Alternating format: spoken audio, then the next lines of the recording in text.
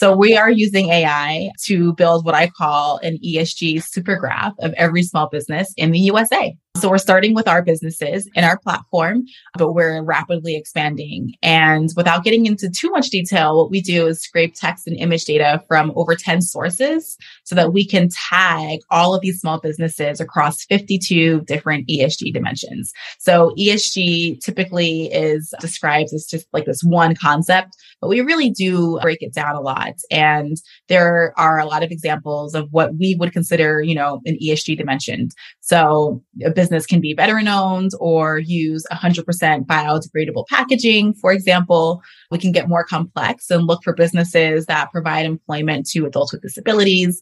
So basically, the result of our algorithm is going to create a set of credibility scores across each of these dimensions to create a very holistic picture of how each small business is creating impact in our society. Welcome to How Women Inspire, where women lead, invest, and give. I'm your host, Julie Castro-Abrams, founder and CEO of How Women Lead and managing partner of the venture firm How Women Invest, feminist, social justice warrior, mother, friend of 50,000 plus badass women, and an expert at helping top executive women get on boards and break down barriers for women entrepreneurs, investors, and social impact activists. In this podcast, we interview women influencers and leaders from across the globe who are in the C-suite, founding companies, investing, and agents of change. We'll share stories of how women lead. We'll provide insights and data, tips you can put into action, and get to know the women who have fiercely and unabashedly stepped into their power in leadership and opened doors for other women like you. We discuss topics ranging from the journey of getting a board seat, how we can counter cultural frameworks that change the way the world views women leaders, what we're doing to close the gender funding gap, and driving equity for women in all aspects of life and career. My goal is that after every episode, you walk away feeling inspired, unstoppable, ready to level up and step into your power and influence. I want to break down the cultural narratives that hold us back collectively and those messy messages you heard that are taking up way too much of your brain space. I want you to know you're invited in because I know that together we can change the culture, change opportunities, and create the future we want for our daughters and sisters and friends. This is our time. Are you in? Welcome to today's episode of How Women Inspire. My guest is spectacular. She is the founder and CEO of Herd.io. This is a B2B, business-to-business sourcing and analytics platform using AI to help companies, enterprises source companies that meet their ESG goals. Okay. So in the 90s, I remember sort of working with all these companies, trying to figure out how to meet their procurement goals so that we could actually have a better representation of who we're buying from. And I have to tell you, when I first met this amazing woman leader, she has created a really great technology solution to meeting everybody's needs and goals. So while working on her first startup, which is a corporate gift box business called Pack Elephant, she realized how difficult it was to work with small and diverse owned businesses at a big scale. So prior to launching it in 2018, she worked as a digital media director in New York City. She holds a visual studies degree from the University of Pennsylvania and an MBA from NYU Stern School of Business. And she's also a mom of two, under two. So when she's not working on her business, she's probably hanging out with her sons, juggling Rafa and Jens, all the things that they're up to. So Winsome, you're my favorite kind of woman because you're solving great problems in the world and you're doing it with your arms full. And honestly, it's such an honor to have you on this podcast. Thank you so much. It's wonderful to be here. I'm really excited to dive in. And I appreciate that wonderful introduction. Okay, Winsome, before we get into like a lot of big words in the introduction, right? But before we get into everything about it, let's actually do the fun stuff. Like in those days that are tough or the celebration moments, do you have a song you go to? I do, actually. It's Flawless by Beyonce. It's one of her older songs, but it's such a fierce song. It really hypes me up and gives me confidence every single time I listen to it. And I actually started listening to the song. So it came out when I was going to business school. And it was a moment in my life when I was suffering from pretty severe imposter syndrome. I was not only the only Black woman in the room most of the times, but I had no prior knowledge going into business school because my background was in visual studies. So I'm literally sitting in my classes with, my like arts and crafts degree next to all of these people that I perceive to be so smart, and listening to this song on the train on the way to school just really, it uplifted me. I would listen to it and I think it's just such a wonderful message. It also has a feature from Chimamanda Ngozi Adichie, and it's just all about how women are always encouraged to lower their ambitions. But honestly, that's bullshit. I hope I can say that. Yes, absolutely. We deserve everything we want and more. We are flawless. So that's my song. Oh, I love that. You know what? I've never had a conversation with anyone about that song. And I tell you what's so beautiful about that is I work with top executive women who are on the corporate boards we all see on the news. And literally every one of them has imposter syndrome. And every one of them believes they're flawed. And I think really all of us getting to the core of like, listen, and Winsome, you are brilliant and beautiful and fabulous and all the things we want in women leaders. So thank you. I think that song really does it. So awesome. So we can listen to it later to hype ourselves up. I plan it. Can you tell us a little bit more about Herd.io? How is it addressing the challenges that companies have finding? You said you realized with Pack Elephant some of the challenges of finding and certifying and getting these businesses on to, meet the corporation's goals. Yeah. Absolutely. Absolutely. So when you talk to corporations, there are some common trends when they start discussing why they aren't supporting more diverse owned, sustainable and social impact businesses through their procurements. And typically what you hear is we can't find them, or the ones that we do find are not qualified. So I really wanted to break this down. And when you do, there are two key issues at play. The first is that a lot of businesses, small businesses particularly, are not getting certified. There are too many barriers to this process that prevents them from really maximizing their certification potential. And this means that they're not showing up on the supplier lists that these companies are actually using to source new vendors. Yeah. The second issue is that a lot of these small businesses just simply aren't equipped to integrate with the enterprise software and the systems that these large companies are using to make the transaction smooth and streamlined. So these two coupled together really does make it difficult when it shouldn't be. So Herd.io offers what we call an alternative seal of approval for small businesses that really need an on-ramp to becoming certified. As I mentioned before, nearly 80% are not maximizing their certification potential. And even I experienced this with my business, Pack Elephant. I was a Black woman-owned, Latino-owned business, and I was only woman-owned when you looked at the supplier certification list because the processes were just too overwhelming. So without the administrative support to go through these applications, we really wanted it to be simple and streamlined and easy to access for all small businesses. So we have built our own list, and we are also, we just launched a marketplace that makes it super easy to actually search for and transact directly with these vendors based on your ESG goals. The marketplace also has transparent reporting so that you can understand the impact of every dollar that you're spending through the system. So when you think about, I think about, you say small businesses, but a corporation is going to need a lot of product. How do you handle that sort of gap, connecting people with people who can really source what the right size for what they need? Yeah. So we have a lot of processes in place. So all of our vendors, if you are selling a product within the marketplace, you need to make transparent what those quantity breaks are, what those lead times are for you to be able to actually fulfill some of the large order needs that these enterprise customers have. I think transparency is just how you solve that problem. There are some businesses that are making things by hand, and ultimately they're not going to be a good fit for a bid opportunity, 5,000 units.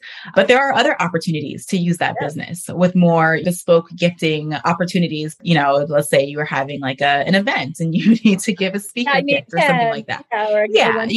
There's always a way to be able to fit in those smaller businesses, but let's not pretend that every business is going to be a fit for every occasion. I think Herd.io addresses that.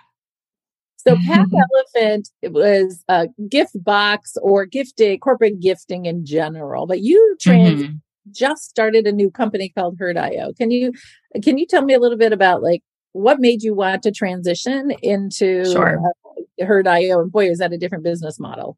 It's very different, but Pack Elephant really did help me understand this problem that Herd.io was solving because we were dealing with it firsthand. We were looking for vendors that were diverse, own social impact, or sustainable, and vetting them just created this really big bottleneck for us because we were doing everything manually. So finding these businesses, understanding the sustainable business practices as they pertain to different product categories, keeping track of the impact that we are creating through the social enterprise models, but also through just our sourcing approach in general was very time consuming. And it was not an efficient process at all. We were basically just taking everyone's word for it and going off of an honor system, but that also leaves you kind of vulnerable. So when I started looking in the marketplace, there really were not any solutions that were helping to ID small businesses in this way. And there's just not one single simple tool that's accessible for small businesses that you can use. So a good example of this is, if you're on Google looking up businesses, Google Businesses does have tags for diverse owned businesses, but that's all self-reported. There's no vetting system that's integrated. And that's where Herd.io comes in. And that's what differentiates us. Okay, you use the magic word that everyone's talking about today, AI. So are you using AI to help those businesses, or how does that even work? And are you an AI expert, or how do you?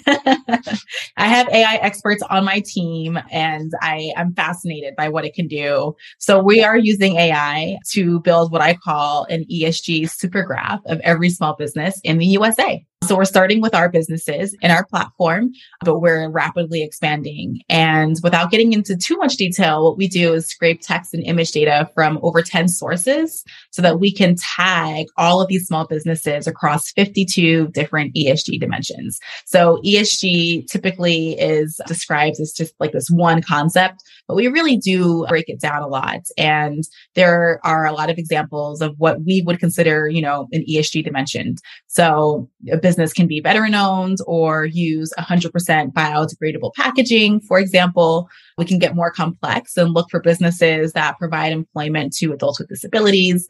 So basically, the result of our algorithm is going to create a set of credibility scores across each of these dimensions to create a very holistic picture of how each small business is creating impact in our society. Fantastic. I mean, I just honestly, from the early 90s, I remember working on this and we couldn't solve the problem. And I cannot believe it's been so long, 30 years, and you're, as far as I can tell, one of the first solutions that actually does it in a comprehensive way and really gets people access and sort of that early certification, which is kind of a big deal. Okay. How did digital media director turn out to be an entrepreneur in this way? Like you said, it was a windy journey. I think arts and crafts might be a little bit of a lightweight way of describing it, because for someone who spreadsheets but doesn't know how to do anything visual, I really appreciate people who can do that. But so, I mean, it's interesting. I never imagined that I would be doing this 10 years ago when I was a digital media director. But when I look back at my experience, I think there's some big takeaways. And one of the things I was thinking about recently is actually, while I was a digital media director, we were going through a pretty major shift in industry. And that was the introduction of all of these ad exchanges that would consolidate ad space and media from these different publisher websites and allow buyers to actually go in and transact directly and filter using machine learning and just all of these different data overlays to get super targeted with what we wanted to buy. So in a way, I like to think that that thought process is kind of what's led me to where I am today with Herd.io, using data, using AI to help search and vet all of the different buy opportunities that exist. The second takeaway, which is a little bit more obvious, is that when in media, you're constantly on the giving and receiving end of gifting. So between vendors were gifting to us, we're gifting to our clients. I'm receiving gifts from my corporation as an employee. And I always thought it interesting that we weren't supporting businesses in our community with this process. I mean, everyone loves a Starbucks gift card or an Amazon gift card, right? We're going to use that. But ultimately, there are just so many small mom and pop shops in New York City, small restaurants that we really could have been leveraging if we had the wherewithal to do so in a streamlined way. So I think that always kind of bothered me. And I really do want to bridge that gap. And I hope Herd.io is a solution for that. Not that many people go from that kind of background to an MBA and then starting an entrepreneurial journey. Give me a couple minutes on how did that thought process go? And what's so great about it, you are so unique in the market because of that background, right? You have a way of approaching. Yeah, it's a different perspective for sure. I mean, visual studies it's very interdisciplinary, and it was new when I discovered it at Penn back in 2008. So it's, TikTok wasn't around yet, right? Like no, Instagram was like brand new. Yeah. So it's the intersection of fine art, but also the biology of how we see, the perception of what we see based on our social conditioning. And it was just really cool to put those things together that you don't really think of as a major. I was introduced to so many interesting people. A lot of my colleagues and classmates went on to become small business owners. And yeah, I think that at the time, after I graduated, I was a little confused. So like, okay, what do I do with the visual studies degree? Advertising. The world was really crappy too. That was one of those. It was not the best job searching environment. But, when I did find my footing in advertising, it was a path that made a lot of sense. And I quickly realized that I wanted to learn just so much more. And I knew that I needed some more business skills. So I went back to business school, and at NYU, I discovered social entrepreneurship.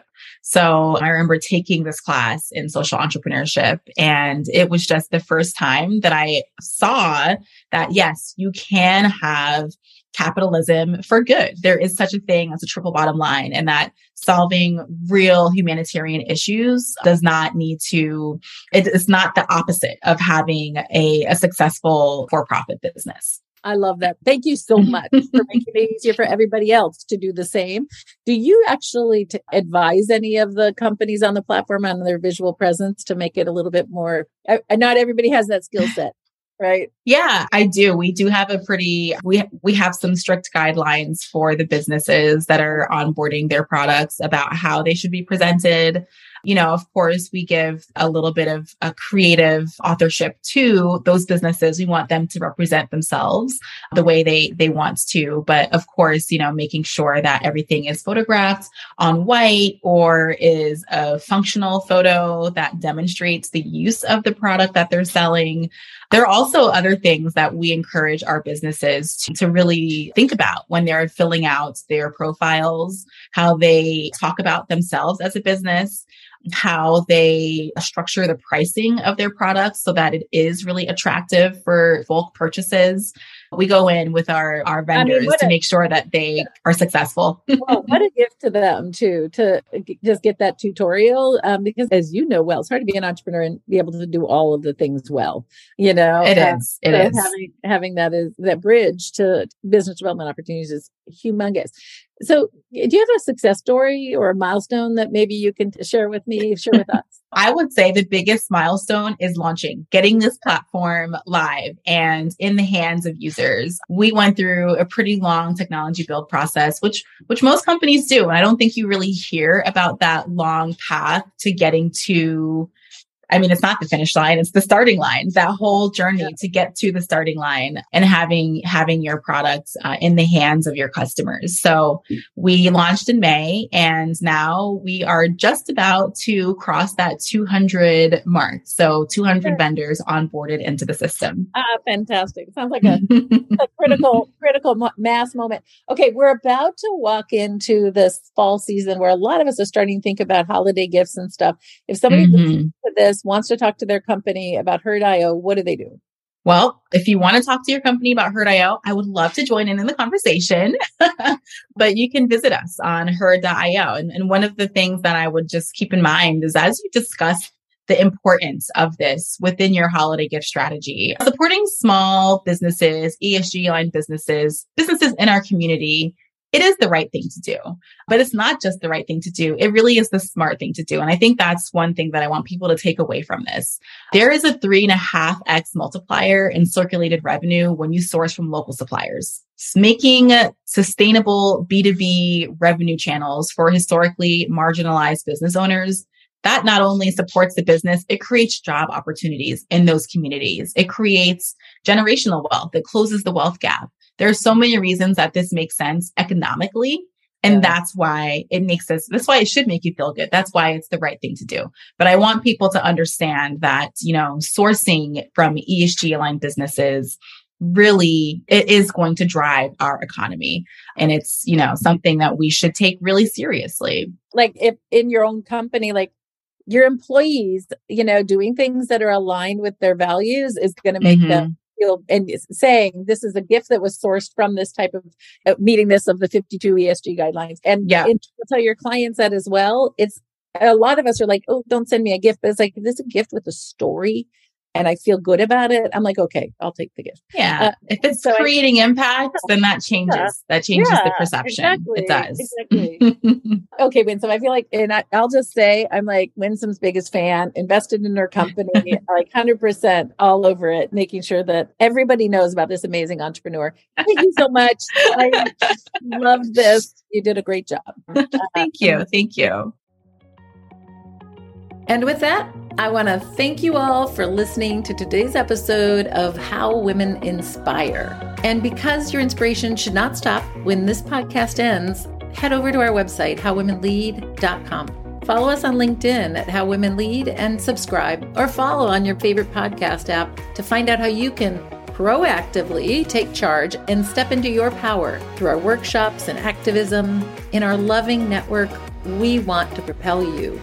See you next time, ladies. And remember to be unabashedly visible.